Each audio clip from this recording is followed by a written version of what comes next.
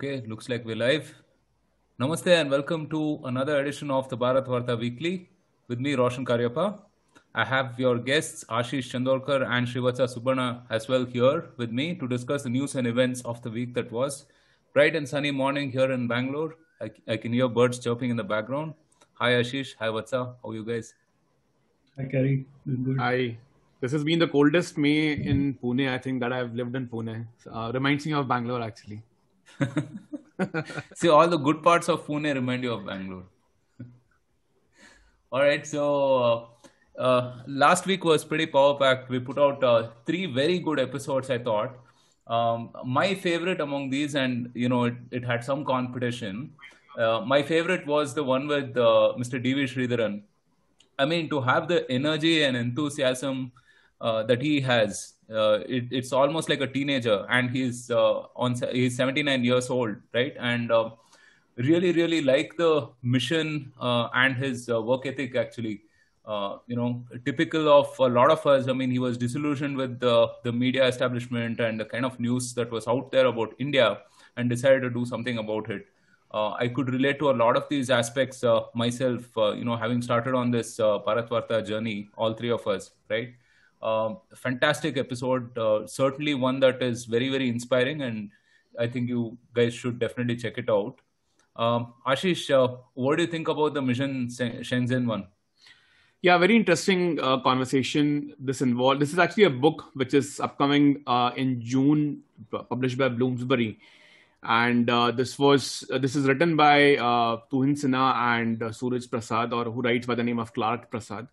So Tuhin and Suraj have co-authored this book, which is essentially about how bioweapons can be unleashed in the world. And of course, I mean, it's a fictionalized view of what's happened in the world in the last couple of years. So it's pretty sophisticated in the sense of how one country can take over the world. That is the basic theme, including bioweapons, digital currencies, stuff like that. So I've had the chance to read a soft copy, which was given to me before the podcast. So fairly engaging book. We were also joined by Maruf Raza, who's one of the most well-known security analysts in the country. So apart from the book itself, we also spoke about geopolitics in general, about China versus US rivalry, and what it means to counter China for Quad and for other powers in the world. So very engaging conversation, and very different type of conversation, because it started with a book, but basically it ended up being a geopolitics discussion. Yeah, that discussion towards the latter half of the episode was simply fascinating, right? Mr. Maruf Raza brought in a lot of very incisive perspectives. Srivatsa, what do you think about the Harsh Gupta episode? I mean, it was fairly comprehensive, right? I mean, we did 90 minutes or so, I think. It was amazing. Harsh is very articulate, and he's very good at explaining his thoughts and ideas in a very succinct manner. I like the way he started with the different arrows of Modinomics, comparing it to Abenomics, and then talking about how growth can kind of happen in a post-pandemic India, what all we need to do, and so on. Something needed in these times where you hear a lot of negativity. So it's good that there is someone who is still long India and is able to make a strong case for long India, even in these times. Yeah, absolutely. All right, let's move on to the first piece of news that we want to bring to you. Cyclone Tauktae. I mean, they should really name these cyclones in a more intuitive way, I think. Cyclone Tauktae has claimed more than 100 lives and affected all states on the west coast. This cyclone was placed in the quote-unquote extremely severe cyclone category, and it was estimated to have wind speeds in excess of 170 kilometers per hour. Wow. The last cyclone of this intensity to hit Gujarat was Cyclone Kandla in 1998. According to meteorologists, cyclones formed in the Arabian Sea are uncommon but intense. The main states affected were Kerala, Karnataka, Goa, Maharashtra, and Gujarat. Lakshadweep and Daman and Diu were also caught up in the storm. What's up? How do we recover from this? So, I think, you mentioned the Kandla cyclone. We had lost 10,000 lives during the Kandla cyclone, and this time the casualty is around 169 to date. That in itself shows the rapid strides India has made in a number of areas, right? First of which we had spoken a few weeks ago, which is how the IMD has improved the accuracy of its forecast, which actually gives governments a lot of time, not a lot, but maybe a little more time than they would have had earlier to kind of set up the disaster relief, move people to safer areas, make sure that essentials are in good supply and so on, right? So that's one area. The other thing obviously is disaster management itself has improved to a large extent across states. Warnings are taken by fishermen a lot more seriously. They don't venture out once they are warned, because their kind of essentials are taken care of, so they don't need to take that risk. Uh, I mean, this cyclone in itself has been quite. The intensity has increased literally, within hours. The way they kept on upgrading the cyclone to category 3, it happened pretty quickly. Uh, but in terms of our response, I think we've done pretty well this time because, as I mentioned, the deaths are few, and most of them are due to collapsing of roofs, walls, etc., or because people have not moved to some of the safe shelters that government has constructed for them. Uh, I think we can't really, control cyclones as such. We can get better in terms of predicting and managing them, and that has definitely happened gradually. And since 2013, if you see the number of deaths that have occurred due to such adverse events, cyclones especially, be it on the east coast or west coast, it has come down dramatically. So I think more power if the IMD is able to improve forecasts better, and governments also become more responsive, especially the last mile governance delivery. uh, I think the casualties can come down even more. All right. Moving on. The Union Defense Ministry has cleared the BRO tunnel under Shinkun La in Ladakh. Can you call it the Bro Tunnel? The ministry has decided to request the Border Roads Organization to build a 4.25-kilometer tunnel under the 5091-meter high Shinkunla Pass to make an all-weather access from Manali to Leh.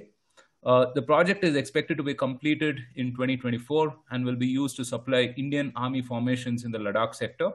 The BRO project was chosen over the National Highways and Infrastructure Development Corporation Limited.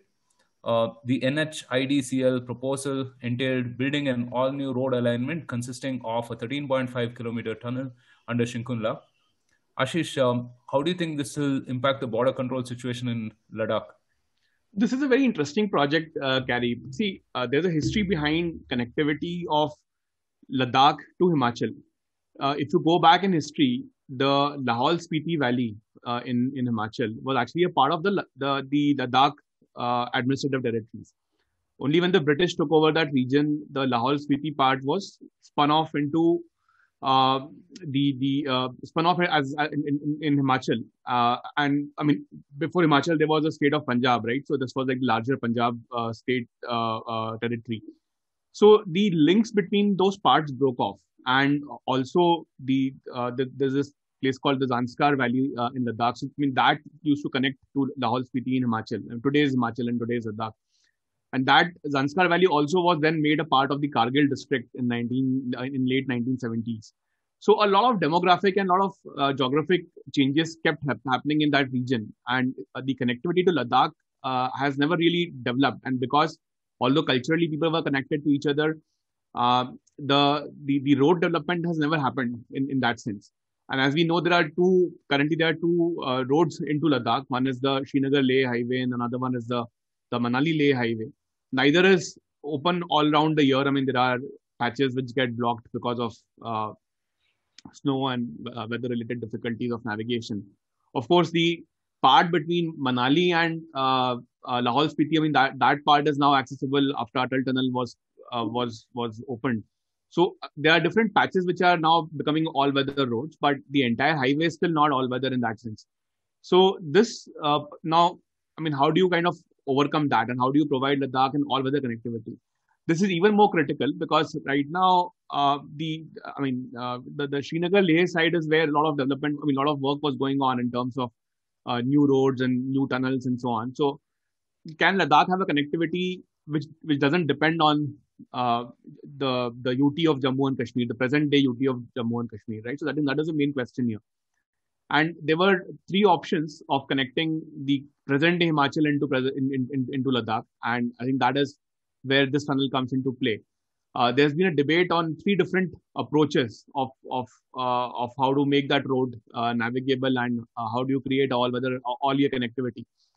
And this tunnel has finally been cleared. There have been three options which have been discussed for a long time, and this is actually the shortest path. Although the Border Road Organization has been favoring the much longer road, much longer tunnel, which was a 13.8-kilometer tunnel, which is what the BRO wanted to make. But I think this 4.5-kilometer tunnel under Shinkunla Pass has now been accorded an approval, and so this is like a third road into Ladakh, which is called the Nimmu Padam Darcha Road, and the road starts in Nimmu, which is on the Leh Srinagar highway, 35 kilometers before Leh, and this road will be aligned with the Zanskar River till Padum, after which it follows another river called the Lungnak River, and to the Shinkunla Pass. So the advantage here is that for army this will be very critical approach pass, because it creates a third third option for the army to use to move into Ladakh when necessary. There was a lot of, as usual, this region is prone to avalanches and a lot of other natural difficulties, weather events. So there was a long phase of study, etc., which had to be taken up, and there were concerns around the environmental damage in the Zanskar Valley. So I think all of that kind of held off the project for a long time. So I think this is a good development. It helps the security causes as well as the actual geographical integration between Himachal and Ladakh, regions which were much closer than they look on the map today. Today you don't really understand that that region was much. So Ladakh was much closer to present Himachal than it was to Jammu and Kashmir, right? But I think it's been, that's how the boundaries had been decided, and even the district boundaries had been created that way. So I think this kind of overrules and overrides some of that history. Right. Okay. Moving on. Pune-based medical solutions company MyLab has received approval from the ICMR for a COVID-19 self-testing kit. The test is called CoviSelf and can be purchased online for about 250 rupees without a prescription. It will be available for purchase from next week onwards with chemists across the country. The testing will be monitored using MyLab's mobile application. The kit comes with everything the user needs to undertake the test. A result will reportedly be available in 15 minutes. This is a fascinating development, right? We saw earlier 5C networks working with DRDO on some of this diagnostic stuff as well. What do you make of this? I think it's a good addition to our testing capacity. I think before earlier, what used to happen was some of these. Not everyone could get tests done at home. So some of these places where people had to go to get tests done were themselves sort of hotspots in terms of getting the infection, right? So, and this test is recommended only for symptomatic patients. So at least it's only for those who have symptoms, and they can get themselves tested at home, and the test is then treated as a true positive. So it kind of takes away some of the load from the testing centers themselves. I think things have moved pretty quickly. ICMR allowed these tests to be taken at home. The approval came in on 19th May, and we are seeing this company which actually says that they can scale up to 10 crore sort of kits a week in terms of manufacturing within a few weeks. So it's definitely a good sign. Those who have symptoms but end up getting tested negative still have to get the PCR test done. This is what is called as a rapid antigen test. So there are some issues with the rapid antigen test in the sense that they throw up a lot of false negative. So you might end up getting getting a negative outcome in the test, even though you may be positive. Uh, Still, it makes that movement for patients who test positive to get directly admitted if needed, or get sort of consultation from a doctor directly with the positive test, get access to medicines and all much quicker, instead of waiting to get an RT-PCR test. That in itself is a big step forward, right? The other advantage that I see with this is that this test has to be reported also to ICMR through the mobile app, as you mentioned, and to the company itself through their mobile app. So it also helps the company to understand how well their tests are performing and what else do they need to do to kind of improve the product itself. So overall, net, I think it's great. It would probably have been a bit better if it, had come 3-4 weeks ago, when we were kind of peaking and we were kind of stretched in terms of testing capacity. But better late than never. We'll almost definitely have a third wave. So having something like this in our arsenal, whenever that hits, probably at the end of the year, is going to make things, lives for patients much better. Yeah, anything that can ease capacity constraints, right? Yeah. All right.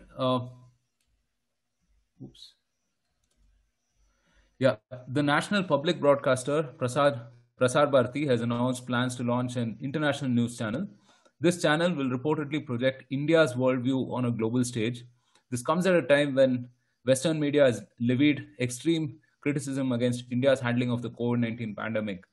Prasar Bharati floated a draft expression of interest, inviting comments from private players.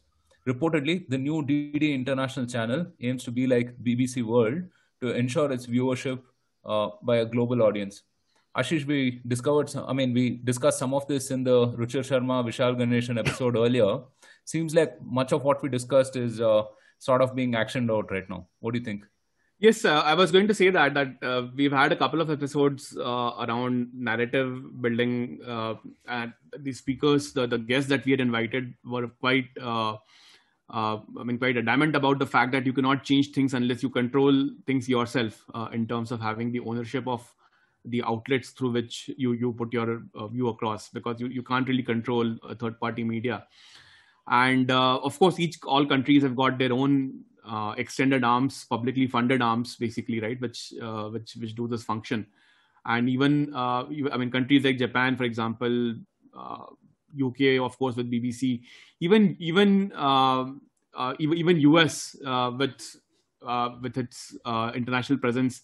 The US media has always been very friendly to the US state in general, right? I mean, they can bicker they can bicker inside US around about their presidents, etc. But outside world, they always project a US exceptionalism type of a view, irrespective of who's in power in the US. So I think that has been a missing link for India in general. And what has happened right now, of course, this news was presented by this was broken by the Print and the Hindu last week. And they made it sound like this is imminent. What has happened really is that they've right now floated an expression of interest, inviting consultants to draw up a roadmap of how this will be done. Right. So from where it is, it seems like a year away at least. Although a couple of later news reports then talked about how this was already being done by Prasar Bharati internally. Like they were already doing things internally to realign themselves to launching a global platform. It is not easy to launch a global platform because you also need to tie up the viewership, right? And then each country has got its very different approaches to how the TV stations reach the end viewers. The distribution side of the equation is very, very complex. I mean, it's complex even in India, for example. Despite there's a DTH channel,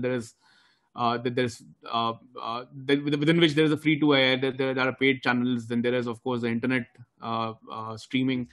So it's not easy to fix up distribution in multiple countries. So apparently Prasar Bharati was already working on it. That's what the most recent news reports say.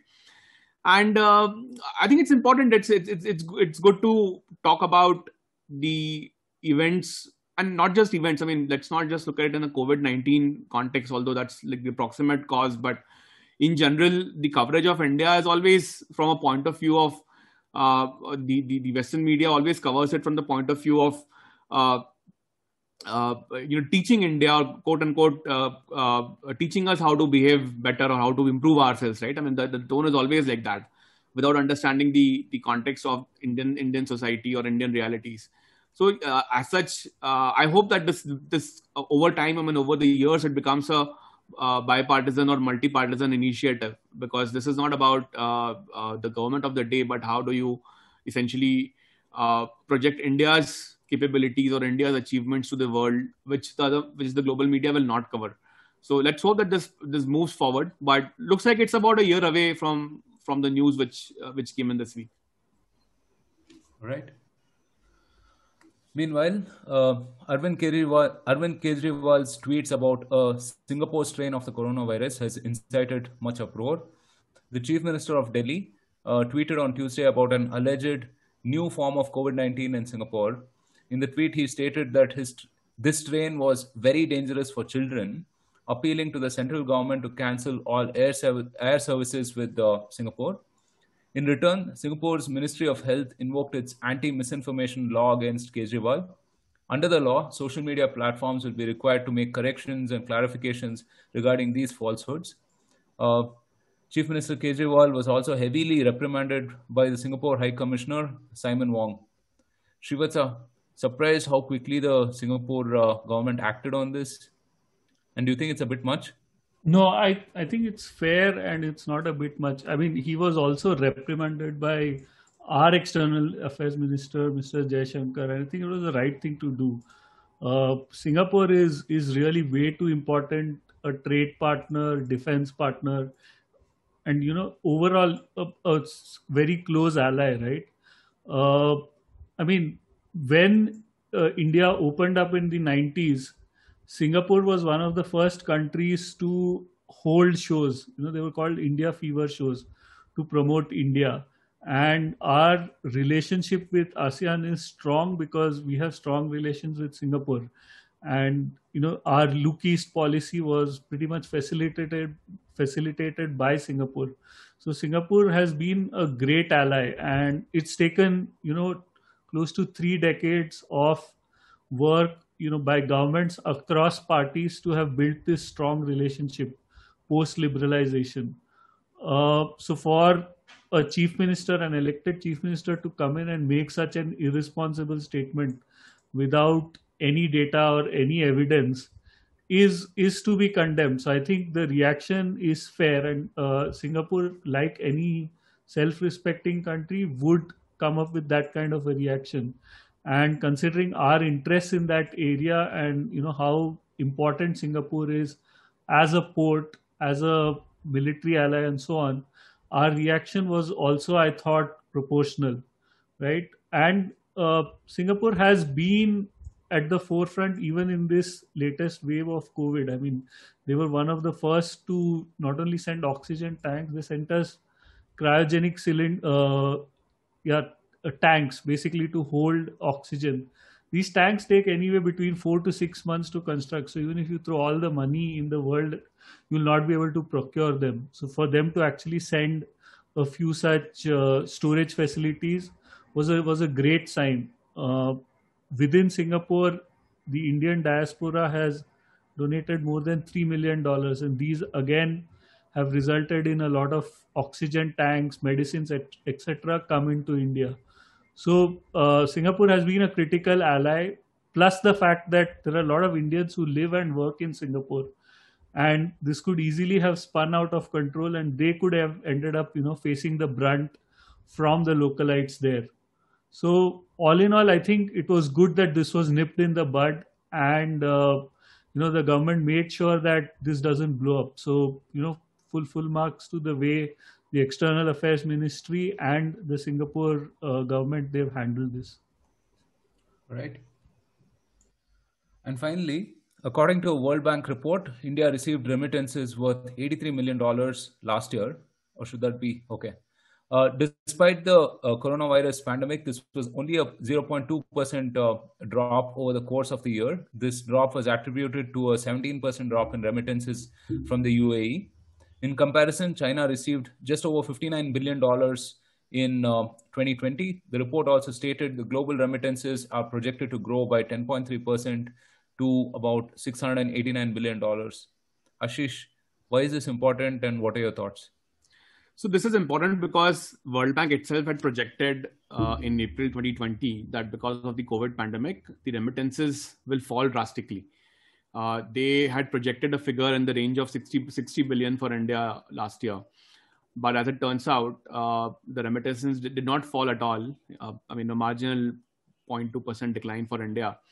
And not just for India, they actually stood up fairly high for all the countries, which are typically the recipients of remittances, right? So generally countries whose workers are overseas. So India and China are followed by Mexico, Philippines, Egypt, and Pakistan. And then I think France and Bangladesh make up the top 10 or so. For Pakistan, actually, the remittances went up by a good 17%. So the whole concept of money moving during COVID, the thesis which World Bank had did not hold true. So this is important for two reasons. One is that, a lot of remittances happen from the Middle East, right? So there was a prognosis that because of oil not holding up well, a whole bunch of Middle East jobs will be lost. And of course, Middle East economy, because it runs completely on oil, there's a second, third, fourth derivative effect, right? So it's not just the actual direct jobs being lost, it's also the jobs in the tertiary sector being impacted. It had that economy collapsed. But it looks like at least for this year, at least for last year, things have held up well. Also, with the US shale boom no longer that big, or at least the new president not that big on shale, seems like the oil economy in the short term seems reasonably robust. I mean, if you see the pricing also, it's held around $70 more or less, right? The crude prices. So that would mean that the remittances will continue to flow. Remittances are important for India because in times when the economy is shrinking, as it would in the full this year, the numbers will come out on 31st May for the financial year 2021, where India will show probably a 7% GDP decline. And I mean, the first such decline in several years, right? And I think if the remittances also stop, then there's a cash flow problem in terms of people. I mean, how people support their livelihoods. So I think this was significant in terms of upholding the operations in the economy, the day-to-day operations in the economy, which was quite critical. It also shows that people, continue to care about their families in difficult times. I think it's probably also a little bit of a statement of how social structures work in India, right? So people don't forget that even though the times are difficult, they have to support who they are generally supporting. And probably some of it is also investment. I mean, some of it is also as the prices of assets go down, housing or financial markets. Some of this also finds its way into the financialization in the Indian local market. So all in all, good news, and let's hope that the number stays up even this year.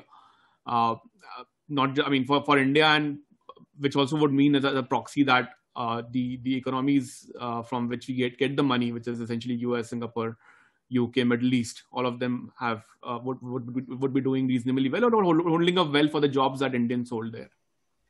Right. All right, that's a wrap from us for this week. We have a couple of stellar episodes coming up this week, more than a couple, in fact.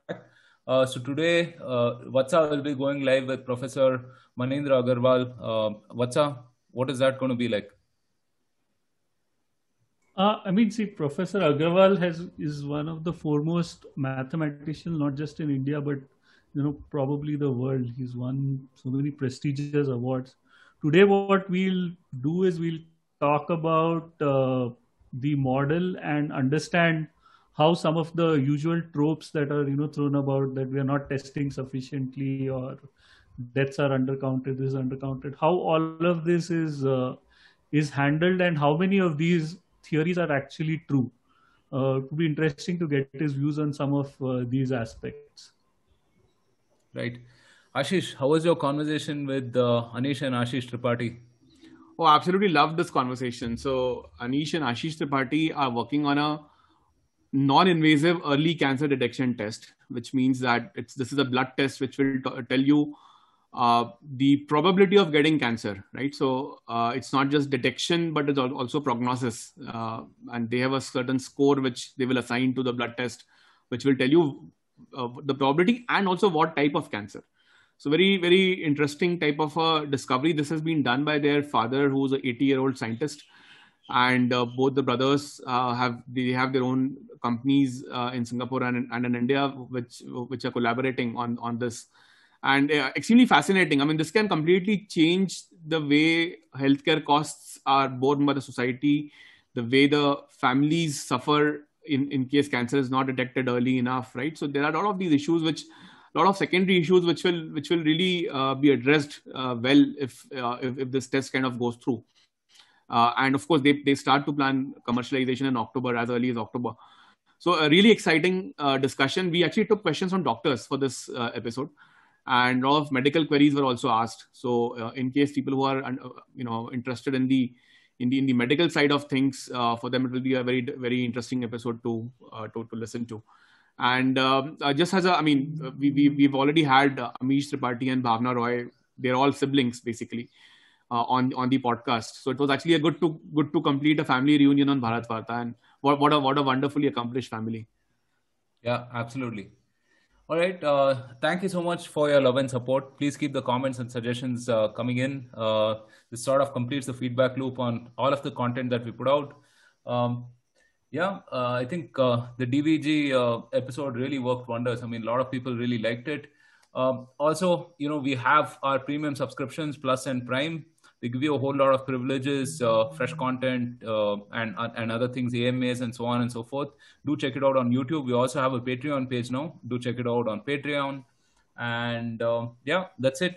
Thanks so much for joining us on this edition of the Weekly. Do stay safe, take care, and see you next week.